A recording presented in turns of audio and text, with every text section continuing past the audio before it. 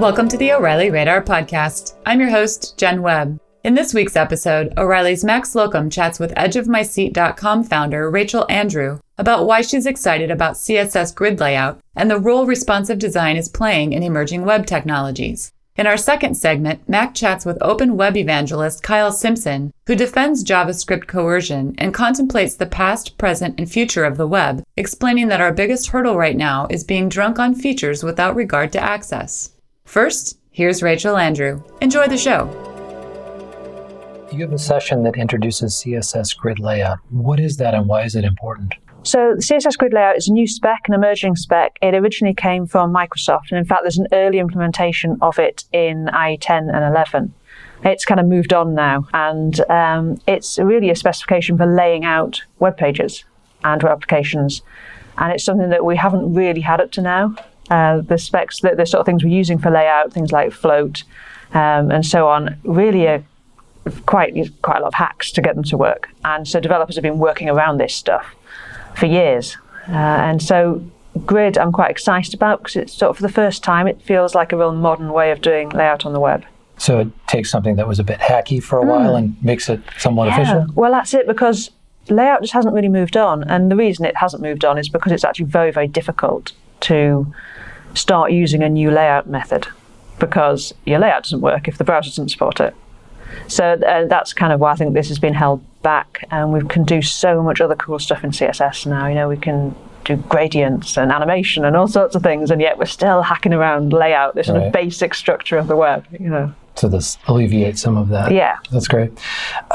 Responsive design, do you feel like it's a destination? I mean, is it the culmination of everything we've been working toward, or is it a step toward something that will ultimately become the default?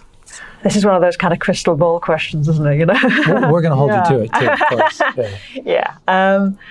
You know, I don't know, because things are going to change again. You know, we're starting to look at these smartwatches and things like the Apple Watch. I mean, you know, how do these layouts then work on these tiny devices? And I think it's been a real step forward in terms of people stopping thinking about a web page as being a fixed thing. I think one of the biggest things that responsive design's done is it's stopped people from saying, well, here, I've got my Photoshop document. Make me a website that looks like this, exactly like this, and it will display like this in all browsers. And with responsive design, we get away from that because, well, it just doesn't, and it can't. And it's going to be different on all these devices. And so I think it's been a huge step forward for the web and how we see web pages and how we understand how these things work. But what happens next? You know, who knows? I mean, who knows what devices we'll have? I mean, you know, 5 years ago, we were just getting to grips with phones, and in fact, people can use the web on their phones. You know, in 5 years' time, what on earth are we going to be looking at, you know? Right. So it's very difficult to say, and I think it's what makes it exciting. I've been doing this since 1996, and I still love what I do and love finding out about these things. Now, your session description says that you think that all developers should take an interest in emerging specifications. Why is that worth studying? Because if you don't start looking at these things at the point at which they're being developed and they're starting to be implemented in browsers, if you don't start looking at them then, you can't really wait until it's there and it's implemented and it's a spec that's gone through the process and then say, oh, this doesn't do what I need. And it's so easy these days. I mean, with Grid Layout, it's in Chrome. It's behind a flag, and you can turn it on. You can start playing with it as a developer. You don't have to sort of imagine how it's going to work. You can play with it, and you can feed back. And so that's why I think it's important for us to get our hands on stuff, play with it, and get back to the people who are creating the spec and the people who are implementing it, and saying this doesn't work for what I need. At a point at which you can feed back. Is it because the specs have that feedback mechanism so that you can discover interactions, you can discover new ways of using it? Yeah, and then you can post to the mailing list and say, well, I've been trying to build something. I mean, I've been doing that as I've put together some examples and saying, well, this is where I could do with this property, and as a developer, that's sort of useful to the spec writers, because a lot of them, they're not working developers, they're spec writers. And so I think it's important. I'd love to see more people who are much more design focused looking at these things and giving feedback, because ultimately we're going to use them to implement.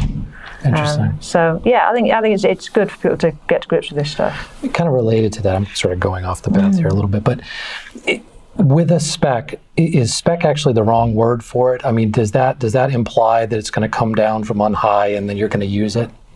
I think people feel that that's the case, and it isn't really. I mean, it can be sometimes, but I think most of the time these specs go through a process which is open, and we do, as developers, get a chance to feedback, just as browser vendors get a chance to feedback. I mean, the specs, they're for two groups, aren't they? There's people like me who are just building websites, and then there's people who are the browser vendors and who are actually implementing the spec in the browser so it will render the stuff that I build. And the specs are there, really, that those two groups can be working with them. And it's a real shame if developers don't sort of have their 2 cents worth, because you can. Sure. I think we're seeing a bit more of that. I mean, things like the responsive images stuff and things, where actual developers got together and said, we need this, and started working on it. The first edition of your book, the CSS Anthology, came out in 2004, is that right? Yes. So I wanted to ask you, what has surprised you about CSS's development over the last 10 plus years now? And I think it comes back to this thing with layout, the fact that we're still, really, the layout methods we're using haven't moved on much since I wrote that book, which is kind of terrifying. I mean, when I wrote the book, I was having to argue for not using tables for layout, has to be said. And the first edition was full of, this is why you don't use tables. And as I rewrote it, that kind of was taking a back seat. I mean, that first edition had things for coping with Netscape 4 in it still, because it was still around. There were still pockets where, particularly sort of, I think, academic sites and things, where it was still being used. So now, I think a lot of people aren't worrying about IE6 and IE7 these days. So, but the fact that this layout thing we're still really dealing with layout that kind of is sort of circa 2005, And I think that's why, I've been so enthusiastic about the grid layout, because I see that in conjunction with Flexbox has been really the way forward. Kind of related to all this, what is the biggest web or coding issue that you're running into now? I think the sort of big issue that we're seeing is the diversity of experience and sort of understanding of the web. And I see this in my sort of day job, because I'm a CMS vendor. We have a content management system product. So we support our users who are building websites for clients. And in our forum, I really see this huge difference between people who can barely write HTML, yet are building sites for clients and have very little understanding and engagement with all of this stuff, the stuff that we really care about and we think is really important. They just want to build websites, and they don't care how they do it, really. They're not worried about standards or specifications or whether something's modern or not. They're just building websites. And then, we have people who can't start a project without a framework and, task runners and all this sort of stuff. So there's a huge diversity now in people who are building for the web, I think more so than ever. And I kind of worry that we're sort of cutting off those easy entries into becoming a really good web developer, because you kind of need so much stuff now, or it seems like, you read any tutorial and it's sort of like, oh, you need Grunt and you need all these different things. You can't just write CSS. And I got into the web just because I wanted to build websites, and I viewed source and I started building websites. And I want to make sure, because you still can do that, and I'd like to make sure there's still those easy routes in so that people can start playing with things and don't feel the need to have, a huge stack of stuff before they can actually write a line of HTML, because that's not true. So I think there's a bunch of sort of issues around that, about how do we get people into the industry, how do we get people to do it well, and how do we make sure that the education goes right across from people who really, really just care about delivering sites to their clients and aren't that worried or engaged with new things, and then people who are really up there and really want to have the latest cutting edge stuff. It's sort of balancing all that. How about 5 years ago? What was the big thing that you were dealing with at that point? And hopefully, how did it get addressed? I think really it was that battle with what do we do about these phones? Because I think it's about 5 years next month, I think is when Ethan's article went out on Listapart. So back then we really didn't. I don't think we knew what to do about the phones. In that situation, we're building these separate mobile sites, and it almost felt that we were going back to that point where in the sort of browser wars days when we were building two sites, one for Netscape, one for IE, and I can remember thinking we're going to be doing this with phones. We're going to be detecting, is this an iPhone or is this a feature phone? And we're going to be building all these sites. And I think the responsive design thing really kind of solved that, certainly for now, in that, yes, you can build one site and Because I think there really was a danger that we were going to start building multiple representations of all of our websites. And people were starting to do that for phones. So I think it didn't work out that way. I think we sidestepped that a bit, with responsive design. There are issues of performance and things like that, and things that we're kind of still trying to work out as a community. But I think it's probably the best thing we have to tackle the issue at the moment. Last question for you. What people or projects are you following these days? People, Sarah Swaden, who's a developer in the Lebanon, she's doing some fantastic front-end stuff. Her articles are just wonderful. I think she's a really great sort of new face on the scene, as it were. And there's quite a few times I'm talking about things and, on stage, I say, I'd have built an example, but Sarah's just done a great article here, so, go look at this. This is better than anything I would do. She's doing some wonderful stuff, and she's speaking at quite a few conferences and things. It's really great to see sort of, younger people coming through and new people with ideas. So she's really great. And then the other stuff I'm very interested in is performance generally. I've always been very keen to see the web being available to everyone. That's been something that right through my career I've cared about. And we're seeing, people in certain areas of the world where sort of feature phones are really the main way people are accessing the web. And how do we make sure that we get all excited about all this new stuff? And we get excited about our shiny new devices that we have and the fact that we've got higher bandwidth a lot of the time and things. But how do we make sure that the stuff we're building is also useful around the world and for everybody, and not just for people who've got the money to spend on the latest iPhone? So I'm very interested in performance generally, which is something we're doing a lot of with our own product. And that's the sort of projects I'm looking at following. Great. Thank you for being with us. Great. Thank you. You can find Rachel through her Twitter handle @RachelAndrew. Now, here's Kyle Simpson on why you should learn JavaScript Coercion and why we need to look at the web in layers and focus on access rather than features. You have a tutorial on JavaScript Coercion. Why does that have such a bad reputation? It has a terrible reputation because I think, unfortunately, our industry has kind of been trained, and it's not really entirely our fault, but we've been trained through the various ways that books have been presented, lots of conference talks, blogs, things like that. We've been taught that what our industry values the most is rapid development, quickly moving from feature to feature, and that's how we, advance in our jobs and things. But there isn't a lot of emphasis on truly deeply learning things. So if something's not easily accessible right at hand, we sort of skip over it or look for a framework or some tool to cover that thing up.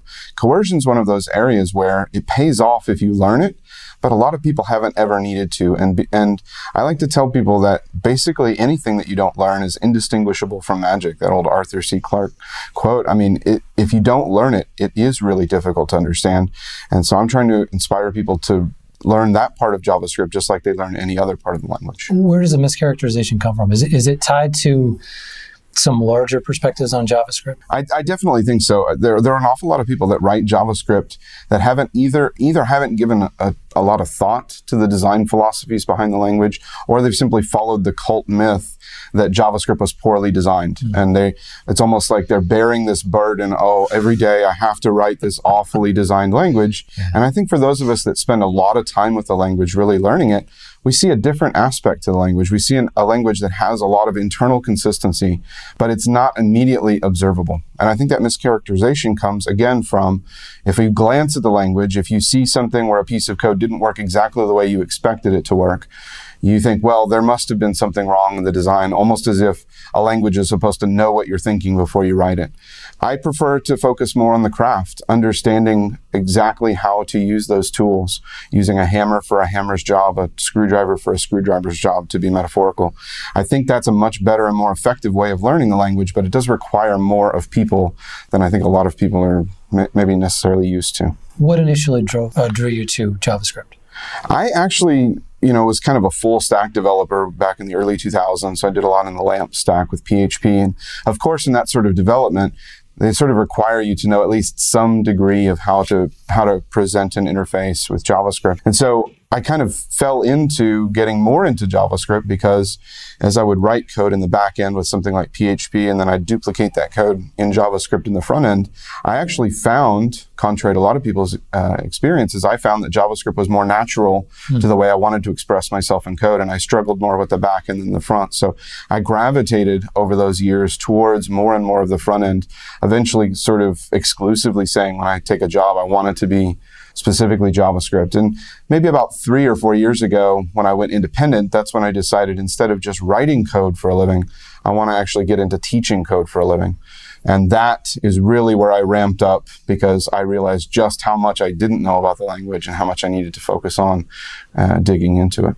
Where do you see JavaScript going in the near term, maybe the next 2 to 3 years? I think the biggest shift that we're seeing in JavaScript is that it is moving simultaneously in 2 directions. It's moving more to the authorability side. So a lot of the things that we see in ES6, aka ES 2015, the newest version of JavaScript that's landing now has an awful lot of features in it that are designed to be allow you to express yourself much more clearly than you've ever been able to do before. It's not necessarily a new feature that you haven't been able to do, but definitely a new way of expressing it more readably than ever before. So there's that directional shift, trying to allow people to write better code so that we can all learn from each other, we can all maintain code better. There's another shift to JavaScript, which is being stretched by other uses for the language. Other languages, for example, like the closure scripts and the type scripts and the coffee scripts that you don't author in JavaScript, but you author in some other language and you compile to JavaScript. JavaScript is being stretched in that way to provide more and more features that can make optimal performance for those transpiled languages. So we see the language kind of being pulled in both directions. And rather than that being a bad thing, I think it's a good thing. I think it's forcing some evolution that maybe wouldn't have happened otherwise. What is the biggest web or code problem that you're running into right now? Actually, I think the biggest problem that the web has right now is that I think it's primarily being built by a group of people that feel, and it's not a specific group, but a group of people in the general sense that take for granted things like unlimited and free bandwidth. When I travel around the world and I'm on metered bandwidth that I'm paying dollars per kilobyte to load pages, and I go to a website that has lots of fancy fonts and lots of great high-res retina sorts of images on them, the experience isn't what is supposed to be such a great experience. We're supposed to be using these tools to provide great experiences, but unfortunately, it's the slow loading times, and I often have to choose not to visit a site because there's no way to visit it without paying $20 or $30 worth of bandwidth to get to. So I think what we've done is we've sort of become drunk on the features that we have available to us and taken for granted that everyone has a super fast mobile device or laptop, that everyone has unlimited bandwidth, and that it's free to them. I think we need to begin to take a step back and look at the web more in layers. We need to provide the basic functionality. Sort of, my anecdote for this is the Gmail experience, the Gmail web client. They have a link at the bottom that says, load just the basic HTML. And I don't know how many people click on that, but that's the sort of thing, if I was on a site, I'd like the option, either through the browser settings or through the application itself, I'd like the option of saying, just the facts, ma'am, just give me the basic stuff so that I can get the meat of this content without necessarily having to choose not to visit your site because of your retina images, for example.